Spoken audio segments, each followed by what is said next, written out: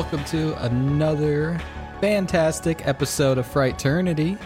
I'm your little brother Danny, and I'm here with my big brother Sean. How's everybody doing tonight? And tonight, we're covering a bit of a weird movie, a bit of a esoteric movie, I guess you could say. But it's kind of weird because this film has an all-star cast, but maybe in a way, it's just fallen victim to the hands of obscurity. Because I've never heard of it. And I was shocked to read the cast and read what it was about and to watch it and see all the movie had entailed. But tonight, we're checking out and talking about The Cell from Y2K, the year 2000. Yeah, you said it great, Danny, because I think the movie The Cell straddles the line between cult classic and forgotten film. I know there are people out there that love this movie, but in my view, it's not nearly enough. So that's one of the reasons I wanted to bring it on the show. This movie came out around the time I was greatly expanding my knowledge of horror, while still loving those weird movies from your childhood like Labyrinth, Alice in Wonderland, or The Neverending Story. And then comes along this nightmarish vision. It's sort of like Silence of the Lambs on acid. I got to see The Cell in movie theaters, and I remember really loving the adventure that it offers. It's definitely a movie of its time. There's no denying the 90s music video influences on display here for obvious reasons. But everything from the cinematography to the set and costume design comes together really well. I know I spent more time with this movie, but I can't remember if I just rented it or owned it on VHS or DVD even. What I can say is that at some point, it fell off my radar. And I think the same can be said for a lot of people that saw this movie and possibly even loved it as much as I did. What should be said, though, is now 20 some odd years removed from its release, it's still a film that stands apart. It's one of a kind. And I can think of no higher praise to offer it than that. So why don't we throw on our licorice bodysuits, suspend our disbelief, and get lost in The Cell. We at Frighternity love to take forgotten movies and bring them back into your memory. But before that, just wanted to say you can follow us on Twitter. Keep up to date with everything Frighternity is doing by going on Twitter and giving us a follow, liking our tweets, retweeting us, and saying hi. Hit us up in those DMs. Anything you want. We'd love to talk with you. And if you have any questions, comments, anything at all, email frighternity@gmail.com. That's frighternity@gmail.com. And hey, we're doing a giveaway. Woo! Giveaway, people. So we're giving away a copy of Child's Play 2. Is it on 4K? 4K, yes it is. A 4K copy of Child's Play 2, and to enter to win this copy of Child's Play 2, all you have to do is go on your podcast listening platform of choice and write a review for Frighternity. It can be good, it can be bad, it can be whatever you want to say, hopefully good, but write a review and screenshot a picture of that review and email it to us, and we'll enter you into a raffle, and we're going to raffle off this Child's Play 2 4K, and whoever wins it is going to get it, and it's going to be awesome. I mean, we love Child's Play 2 over here. We haven't done an episode on it, but possibly the peak of the Child's Play series. You got to love that, that finale in the toy factory is just classic. Oh, yeah. Enter to win that giveaway, and we hope to have a winner soon by the end of September. All right. So this movie kicks off with Jennifer Lopez in this beautiful white gown riding a horse through the desert before traversing this giant sand dune and finding a young child all by his lonesome in this withering oasis. It's all very hypnotic. And the long and short of it is, Jennifer Lopez plays child psychologist Catherine Dean, who's working at some institute that uses experimental tech that allows her to enter the minds of patients who are in a coma in an attempt to coax them out and treat them from inside their own minds. This institute is being funded by the parents of this young boy. Now, before we proceed any further, why don't we discuss this soundtrack? Because I, for one, forgot just how awesome it is. Very ominous and unsettling. You know, nothing in this initial sequence is frightening, but the soundtrack manages to unsettle you a bit. Yeah, it's got this ominous tone. It has a lot of world music influence. You know, it's just familiar yet not. And it definitely sets the tone of the film really well. Yeah, and it just gets better once we get to the horrifying meat of this story. And I wanted to bring it up because recently I started to ponder what my favorite horror movie scores are. And I've got to say, like, I definitely have to consider this now. I'm not saying it's in my top 5, but it's under consideration at this point. Oh, yeah, totally. Definitely underrated. So, and it definitely amps up the movie to a higher degree for sure. So for the next 30 minutes of the feature, we're about to transition into a normal serial killer movie. But before that, Jennifer Lopez shows some ass, smokes some grass, and falls asleep to Fantastic Planet, which just shows how cool a woman can be before getting mixed up with Ben Affleck. Now, before we talk about the adequate and more than serviceable serial killer side of this movie, I couldn't help but ponder if revealing the mind traversal element first was necessarily the right thing to do. Obviously, anyone who saw the trailer to this movie would know where this was going. But the fact is that throughout the process of the serial killer segment here, we know that something's going to happen that's going to make these elements converge. So introducing Catherine first kind of spoils the twist. Especially when today, someone like you, Danny, could walk into this movie completely blind. Did you have any thoughts about the structure here? Yeah, I definitely get what you're saying with kind of knowing where the movie is going and you're kind of waiting for it. But I did find myself kind of excited, you know, like, all right, like, I know we're going to get into this serial killer's mind, so that's going to be fun, right? Like, we've seen what the inside of a child in a coma's mind looks like, and that was already kind of weird, so I can only imagine what the serial killer is going to have going on inside his brain. So, I don't know, it definitely spoils the excitement, but at the same time, I was like, yeah, I know where it's going, but I'm still down for the ride. Awesome. Yeah, and I don't think that the structure as it is doesn't work. It's just something I couldn't help but think about. For sure. It's totally valid. Like, in any other movie, I would say you're completely right, but I feel like here, like, it doesn't really spoil what you actually receive in seeing what's going on in the end. Because it totally lives up to the hype, whichever way you slice it. Right. So, on the serial killer side of things, we have a killer performance, pun definitely intended, by Vincent D'Onofrio as Carl Rudolph Starger, because all good serial killers use their middle name. And he's a serial killer who kidnaps his victims, places them in a cell in a remote area, and tortures them by using a system that showers them randomly before finally starting this process of flooding the cell and drowning them.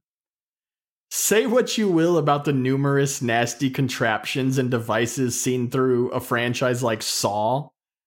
This is simple, grueling, horrible terror, if you ask me.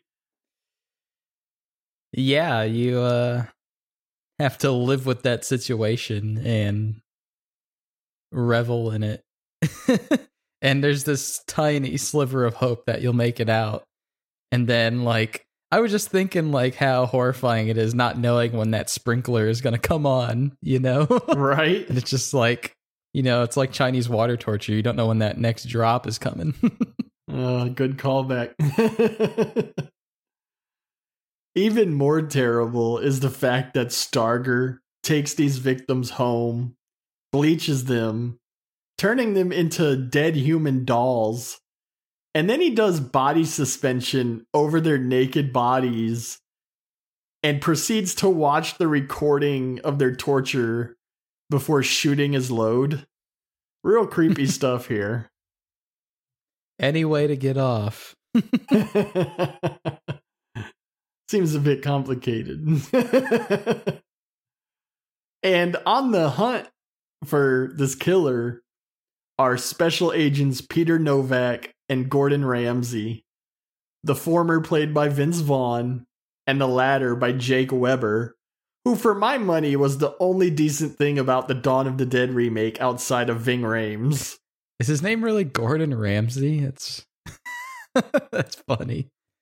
Yeah, you know, for as creative as the people behind the cameras are here, definitely the naming it leaves a bit to be desired. Yeah, honestly, I just want to call Catherine J-Lo, you know? These detectives manage to figure out who their suspect is after they find some albino dog hair on a victim, and they trace the sale, and they match it to a vehicle that they found some paint left at a scene where the body was dumped. But none of this happens before Starger kidnaps his next victim and places her in the cell. So they go to raid his house, but before the raid, we witness Starger suffering some sort of debilitating migraine while taking a bath. And when this SWAT team finally does breach the premises, they find Starger lying naked in his kitchen, now in a coma. This puts the police up a creek in regards to finding Julia Hickson, who is now hidden away in an automated death trap. But then this medical consultant informs the agents of the work being done at the Institute, and off we go, leaving the serial killer thriller behind in favor of this twisted, hallucinatory, psychologically driven science fiction horror thrill ride. Loaded sentence, but it's all true. Yeah, I love the way they film the arrival of the agents to the Institute. We get all this frantic activity shot in slow motion, including that great shot of the underbelly of a helicopter. It really sets the tone for the rest of the picture, and this is definitely where that soundtrack kicks into next gear. Right on, especially with the doctor is like, there's nothing I can help with it, and then he's like thinking, you know, and then he's like, maybe there is one thing, and yeah, then it transitions into those awesome slow-mo shots. Very Matrix, you know? I guess that was 1 year prior. Well, yeah, that was, of course, hot. Of course, you're going to try to copy the Matrix. Yeah. So the science team at the Institute is informed of the situation and the stakes. But the decision comes down to Catherine, who decides to go ahead with the plan. That being, enter the mind of Starger and attempt to get the information regarding the whereabouts of Julia Hickson before she dies. We're also informed of what I'm going to call the Freddy rule. You know how in A Nightmare on Elm Street, if you die in your dream, you die for real. Well, apparently if Catherine begins to believe what happens during the synaptic transfer, then it can go as far as to kill her for real also. You know, there have to be life and death stakes here, Danny. Yeah, we need some stakes here. even though there's dreams going on, we need something tangible to fear for our main character. And death is that. Catherine enters Starger's mind, and we as the viewer are just bombarded by imagery. We get this awesome shot of a bound body underwater before the camera emerges, and it does this wild, swooping shot of a baptism. Love that. Yeah, I love that shot where it's just like almost as a complete 360 around the baptism. Emerging from the water and then going back underwater. It's just so good. They even time one of the actors to splash his hand in the water to make a great cut. Yeah, just perfect. And after that cut, Catherine wakes up on the set of a Nine Inch Nails video, Danny. Yeah, if you're a Nine Inch Nails fan, definitely watch this film. Yeah, we've got blood dripping everywhere, bugs of all sorts leaping all around, a dog shaking off blood next to a blood-filled bathtub. It's all great stuff. But I think undoubtedly the first grand image that these sequences deliver is that of the horse, Danny. Definitely. So Catherine finds a young Starger in a room with a horse and all these ticking clocks.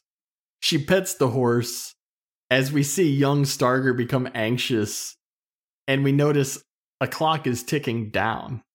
And he pushes Catherine out of the way just as these glass panels fall from the ceiling and split this horse into multiple pieces that pull apart, revealing a living vivisection of a horse like some twisted science fair project.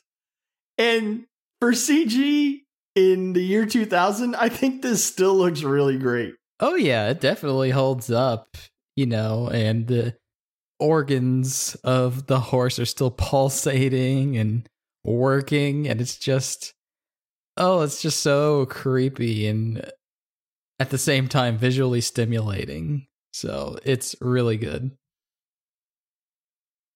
Yeah, young Starger leaves the scene and Catherine follows, but she comes across a room I call the Hall of Victims, and she triggers this mechanism that reveals these ghastly misogynistic displays of Starger's dolls. Very S&M bondage inspired, provocative poses. There's even an anime waifu looking one, Danny. I know.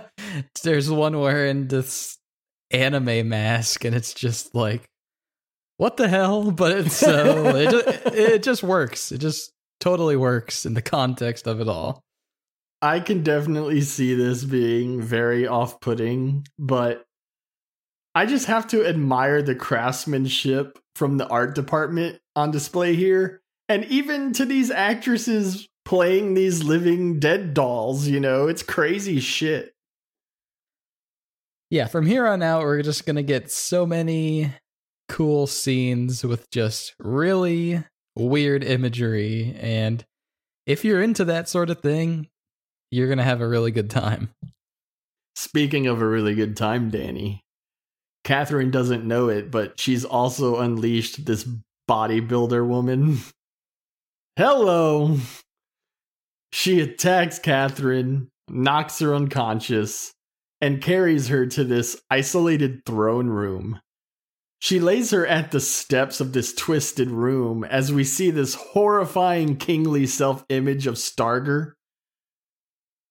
And the room is lined with these drapes that circle around to Starger's back, and they're attached where his body modification hooks would be. And as he rises from his throne and starts to approach Catherine, they start to unfurl around the room. Just mind-blowing scene here for me. What more can you say?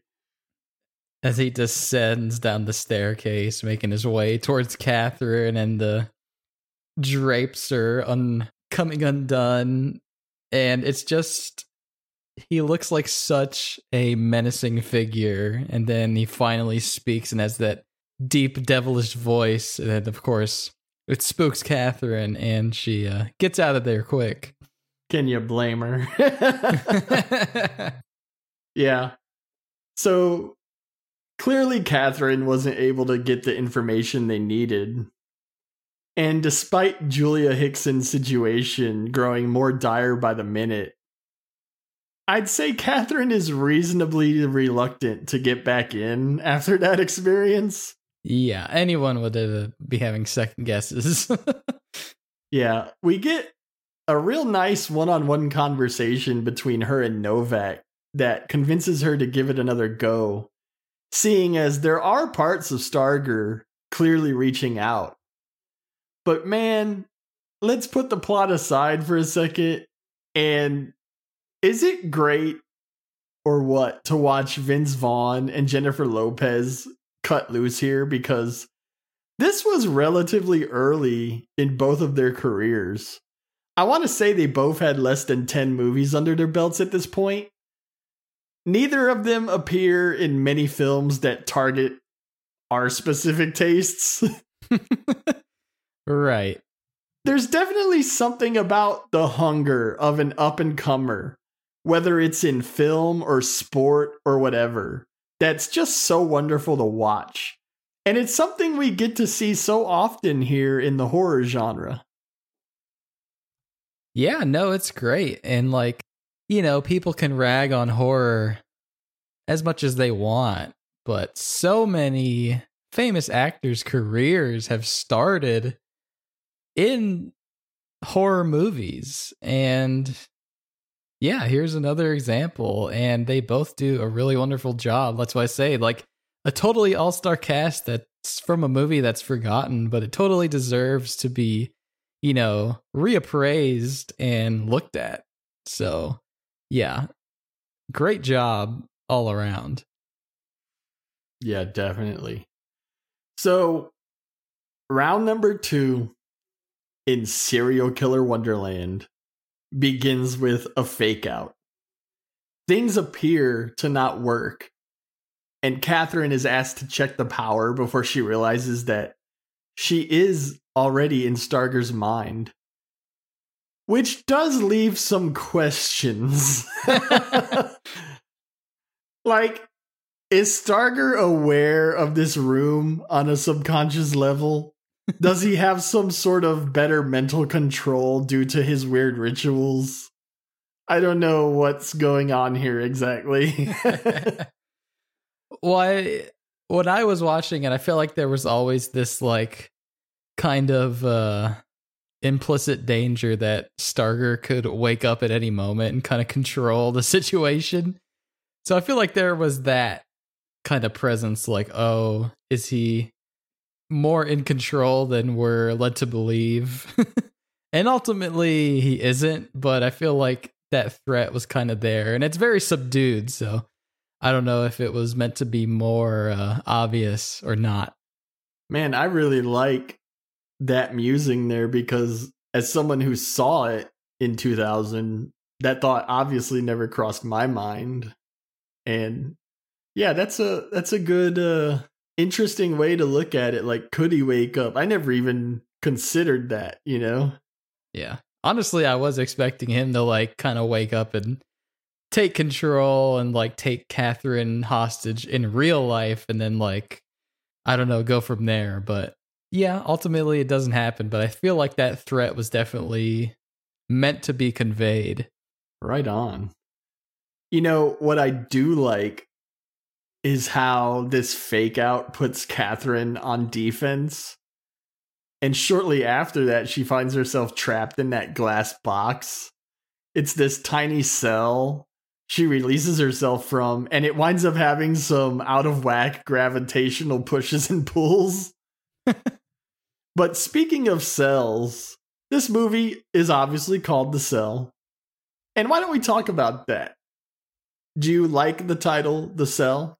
Honestly, at first I didn't like it, because I was kind of wondering what does the title of The Cell really mean towards the movie. But I guess in a way you could see it as like Starger is in a cell or a prison of his own making, and it's Catherine's attempt to kind of get him out of that. I guess that's my interpretation. I don't know what yours is or what's the correct one, quote unquote. Well, I asked myself just how many cells are in the cell. Because the obvious cell is the one that Julia Hickson is trapped in. But yeah, definitely second in my mind would be how Starger is now trapped inside of his own mind. And it can also be viewed as Catherine's cell, because if she does start to believe what's going on is real, she will be trapped as well.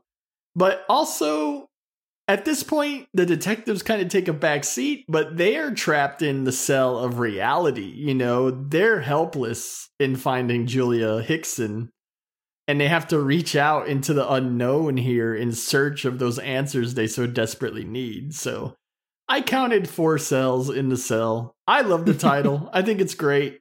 I love the themes going on here, and it's just executed so well. Yeah, definitely multi-layered. It works for sure. I like it. It's I think it's so generic sounding, if that makes sense. Like, unfortunately, you know, like with a better title. But whatever. I mean, I was reading this movie did good in the box office anyway, so I do question why it fell to such obscurity. Yeah, it's so strange, and I know it just recently had a birthday, so and I know on Twitter there were people celebrating it, but again, it still feels like it straddles the line between cult and forgotten, like more than almost any other film I can think of. Some movies, yeah, they just really struggle and they never really reach either or, and they're just kind of stuck in this weird purgatory. There's the 5th cell, Danny. So Catherine winds up finding young Starger, and I hate to say that we're treated to, but we are treated to this montage of childhood abuse. Very dark, very upsetting stuff on display here. And I will say that I don't think the movie pushes too hard in making an attempt at drawing out compassion for Starger. It definitely tries to present him in a shade of gray as a tortured individual that's trapped in his own outrageous form of hell at this point. Parts of him are clearly suffering for his sins, right? Right. But I don't think that we're asked to forgive him. But I guess the question would be, at this point, after all he's done, is death too good for him? Should he be left to suffer in this version of hell for the rest of his comatose life? And at the end of the day, I think the only one qualified to say would indeed be someone who was able to experience that hell for themselves, like Catherine. Yeah, and I really like what they do with the young Starger and the kind of the dichotomy of his own soul. Like, his young self is like just wanting to die and get away from the horrors of his past and what has become his reality of being a serial killer. And just like, you know, this can happen if you're abused and suffer abuse.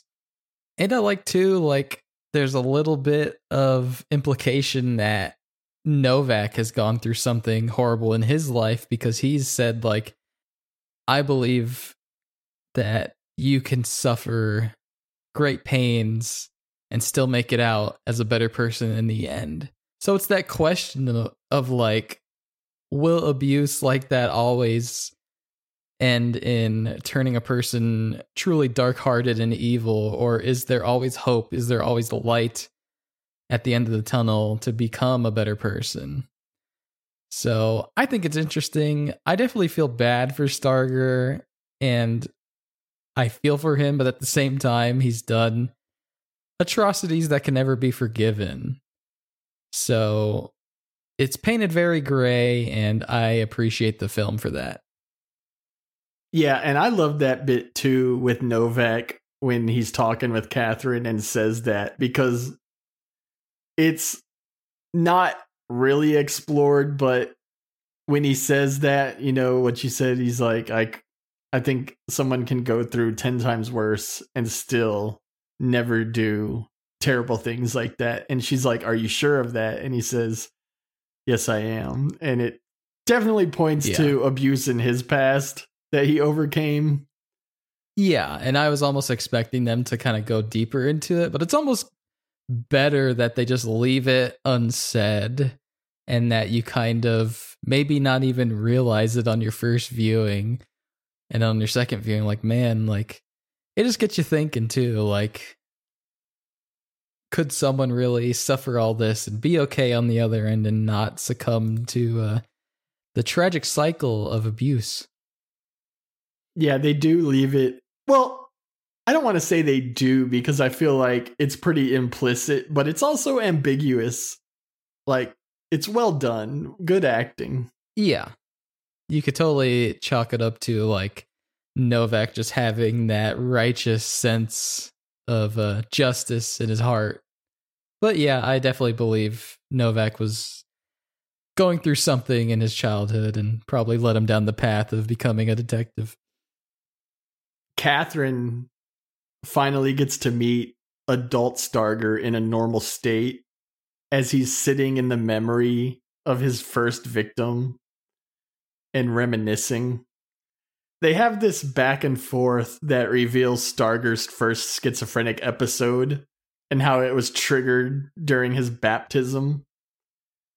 She attempts to question him about Julia Hickson, but he retreats into the shadows and sneaks up behind her as a pale imp with hair horns. Gotta love the hair horns, Danny. I was like, is that hair? Oh, it is his hair. He overpowers her and places this necklace around her, and this causes Catherine to begin to believe the synaptic transfer is reality. So she becomes trapped in Starger's mind. And with this looming threat of physical death for Catherine, it's now up to Novak to enter the synaptic transfer and attempt to rescue her from that twisted hell. I won't lie, I was a little worried for the story at this point, because I was like, oh, like, I don't want Catherine to become a damsel in distress, you know? Yeah. And that Novak has to come and save the day. But I think they subvert what happens next really great, because she really isn't a damsel. Because almost immediately Novak is taken capture himself. As far-fetched as this movie is, having the inexperienced Novak enter the synaptic transfer is almost a bridge too far, but I'm with you. I think it succeeds regardless. Right. And I love Novak's hallucinatory entrance into the synaptic transfer. And again, you gotta say that these digital effects really hold up. I think mainly because they're very abstract and not overly complex. But then Novak does traverse the mental hellscape in search of Catherine. I like, too, how much he's struggling to, like, reach this other side. You know, he's, like, breathing really hard and he's struggling. He feels like he's going to vomit, you know? Like, it just... Right. It paints just how much of a toll it takes on the mind to go into this dreamlike world. Yeah. And I have to point out, young Starger leads Novak to Catherine, who is now dressed like a nightmarish version of a queen from the Star Wars universe. I think Amidala would be jealous of that outfit, dude. Oh, it's a great costume. Yeah, and like you said, he attempts to snap her out of it, but King Starger gets him first. Now he's dressed in this crazy golden getup, and he's almost like a mix between a king and a jester. And we immediately get treated to the abdominal music box torture sequence. where King Starger uses scissors to cut out some of Novak's intestine, and he wraps it around this crank device and begins to turn it and just pull Novak's intestines slowly out of his stomach. Oh, that's terrible, Danny. Impressively, though, Novak does not allow himself to believe that this is real. And he's forced to remind Catherine of a traumatic event from her past that manages to snap her out of this trance she's in. And she stabs Starger, who screams as Catherine and Novak find themselves in a different room. And young Starger is there, now displaying the stab wound himself. But more importantly, the room they find themselves in is a representation of the flooding cell. And there's like a mermaid doll swimming in it. You even have like the representation of the cameras recording it. And as he inspects the cell, Novak finds the symbol that he had seen on something in Starger's basement. And he decides to follow the clue. And he pulls himself and Catherine out of the synaptic transfer just as we see King Starger abduct young Starger. So we're really getting to the climax here, because the detectives leave to follow up their lead and rescue Julia Hickson. But at the same time, Catherine is now sympathetic to young Starger, and she reverses the feed after locking her coworkers out and pulls Starger into her mind. Did you see all this coming down, Danny? I definitely did not see this coming. But it totally makes sense for the story and the character of Catherine just caring so much about her patients. And of course, caring about Starger despite what an evil person he is in real life. In the dream world, you know, he's this fractured man who has many personalities to him. And, you know, just the character of Catherine caring so much, I think is just really well done. And you know, not stated enough that there's this care for people in the film. Yeah, and the tension just ratchets up here from every direction.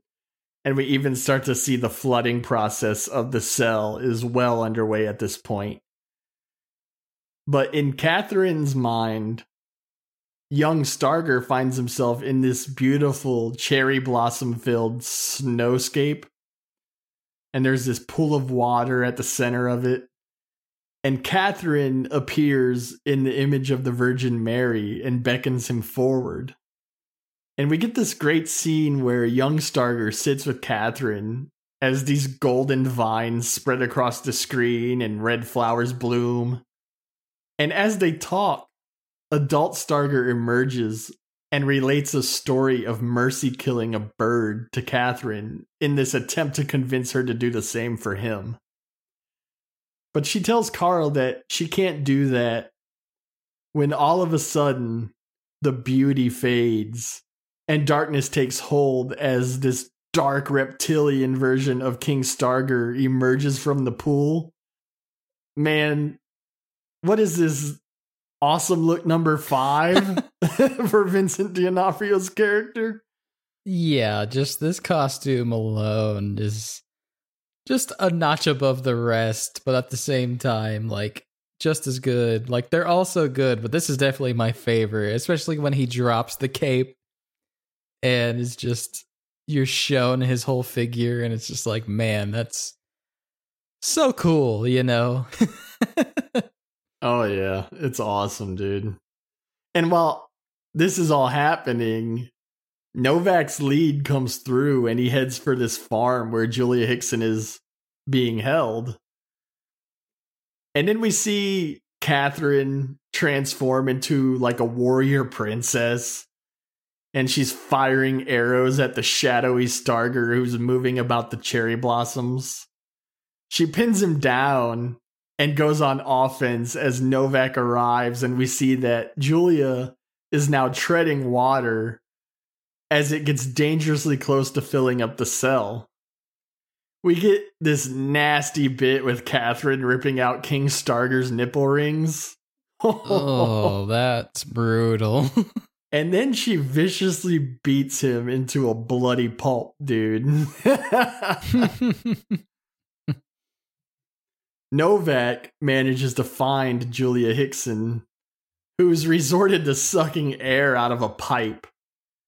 He urges her back and empties his firearm into the glass, almost shooting himself because it's ricocheting off of this shit. I know, right? He cracks the glass a bit and then uses this pipe to shatter it, and the water just comes rushing out. And he climbs in and attempts to console the inconsolable Julia, who really has no idea who he is. I think she's very confused at this point. Been trapped in there for days, soaking wet. I mean, you'd be shocked at any person you see. Meanwhile, Carl urges Catherine to kill him, but King Starger recognizes that it's not real when she plunges the sword into his chest. And then he points out that young Starger has all the same wounds.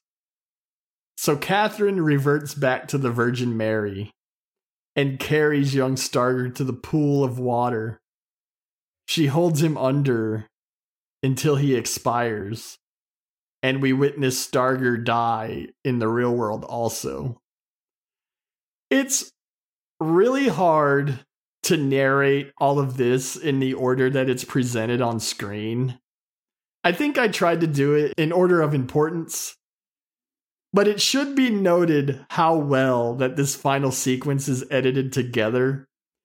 Like, the baptism of Carl occurs at the same time that Novak is smashing the cell. And, like, it all just lines up perfectly. Great editing through this whole finale. It just builds to this epic crescendo. Right. Totally has that music video essence and awareness with the editing. And yeah, such a well-edited movie.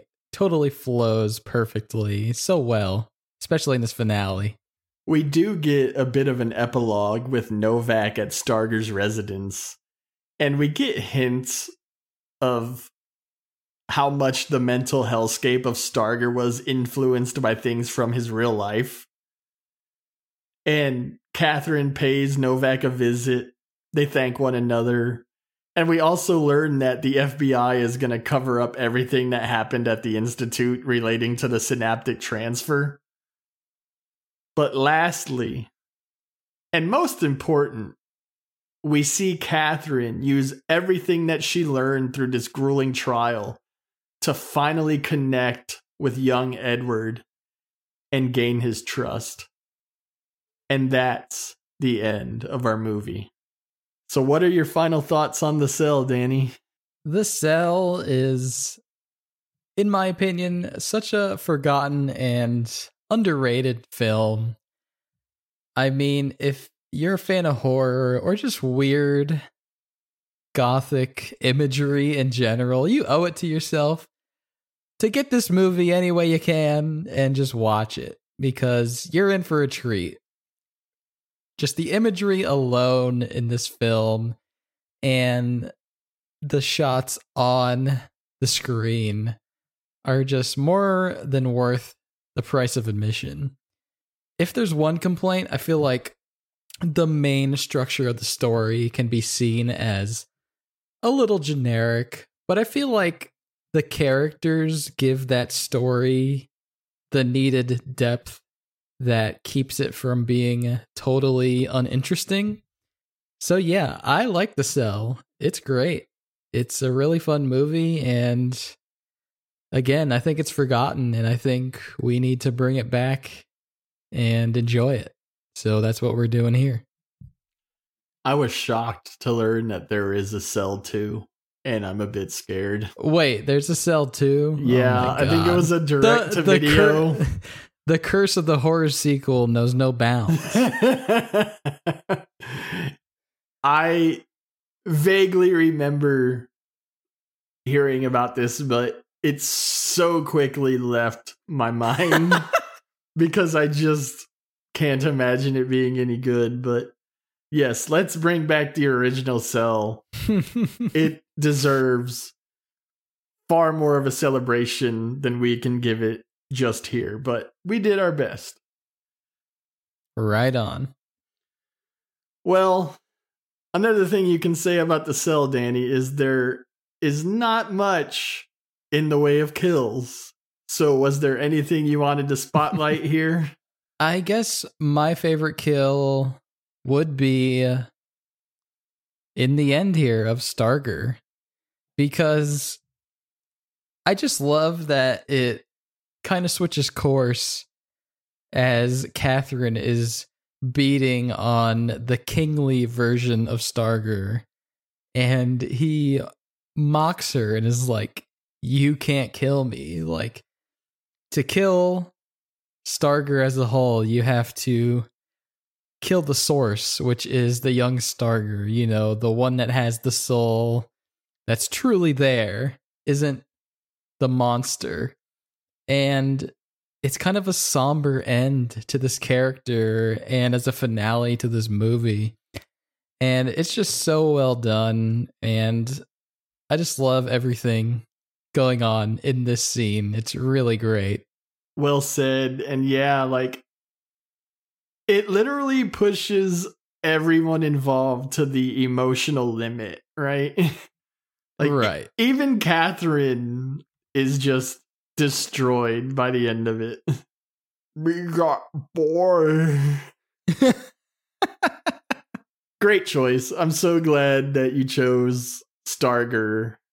I myself thought I would highlight the way that the movie effectively uses the first victim that we see, because we didn't even talk about it, but we get that excellent sequence of Starger going to the hideaway, and we're treated to a look at the aftermath of the torture. The flooded cell with that poor young lady floating in the water. And there's that great shot of Starger putting his hand on the glass. And then we get the jump scare where her body begins to twitch and convulse. And we see how startled that Starger is from that.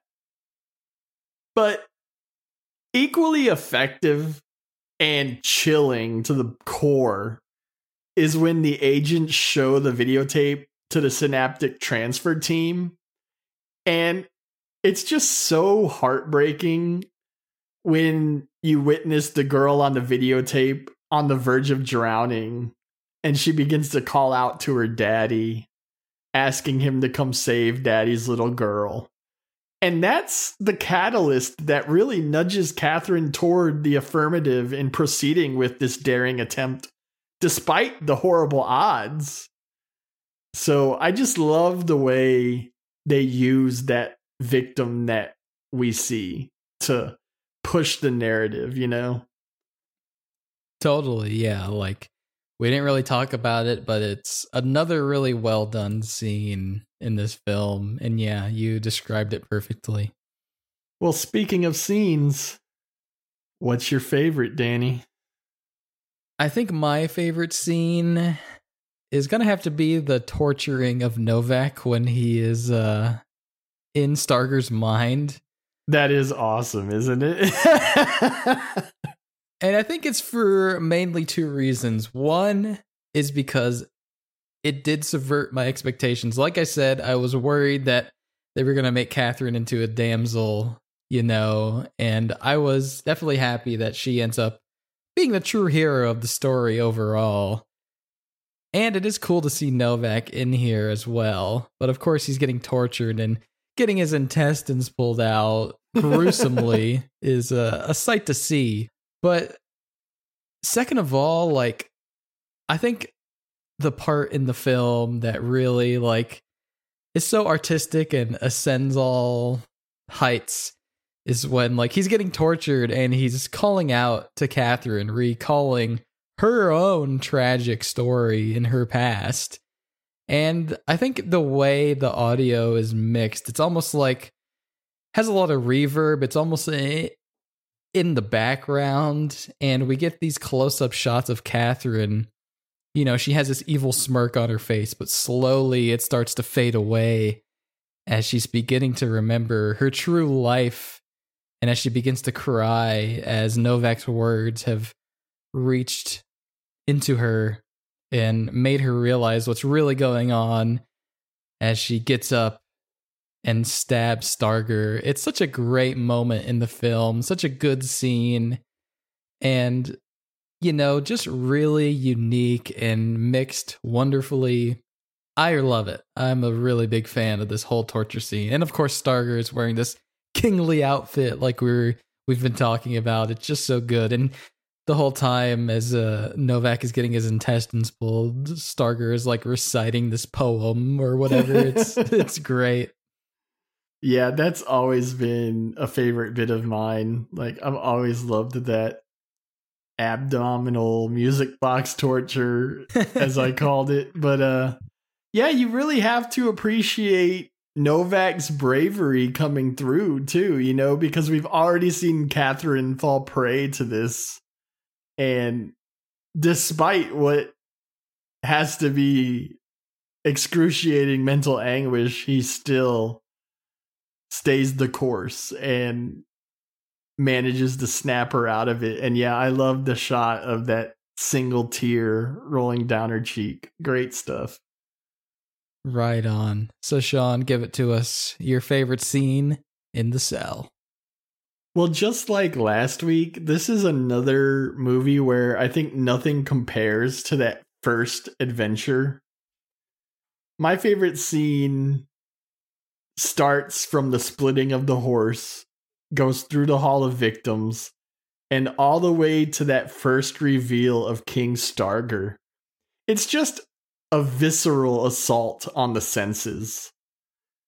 Around the time of its release, this was a fairly mainstream horror film, and it was quite uncommon to see things this cerebral and this risque. You know, the gloves weren't off in 2000 like they often seem to be today. Right. Plus, it just comes down to the stunning art direction, the set and costume design. I definitely think my favorite sequence in the entire film is that reveal of King Starger in the throne room. It's just so surreal and frightening, and it's like a painting coming to life. I said before, and I'll say it one last time, because I truly believe it's the best compliment that I can give this movie. And that's that it's one of a kind. Like, sure, if you grew up in the 90s, the influences are more than a little obvious. Some might go as far as to say the film can be derivative at times. But I'd argue that no one ever took all of these influences and crafted something quite like The Cell before. Or after. And what's more is it's something that I don't think you could imitate. You will never see a set of influences delivered quite like this again, if you ask me. Yeah, totally. Like, the influences that The Cell used, like, have definitely run their course and gone out of style. But I feel like The Cell holds its own. So you should definitely go watch it if you haven't seen it, if you liked what we had to say. Definitely. And we hoped you liked this episode. We're 1 month closer to October. It's just around the corner, Danny. I can't wait to trick or treat. Is that legal in California? Well, all right. What do you say we go ahead and get out of here then? All right. Well, go watch The Cell if you haven't seen it. Go follow us on Twitter, email us, do all those great things. And we will see you next time for another wonderful episode of Fraternity. This is Danny and Sean signing out, and we hope you have a good night. Good night, everyone.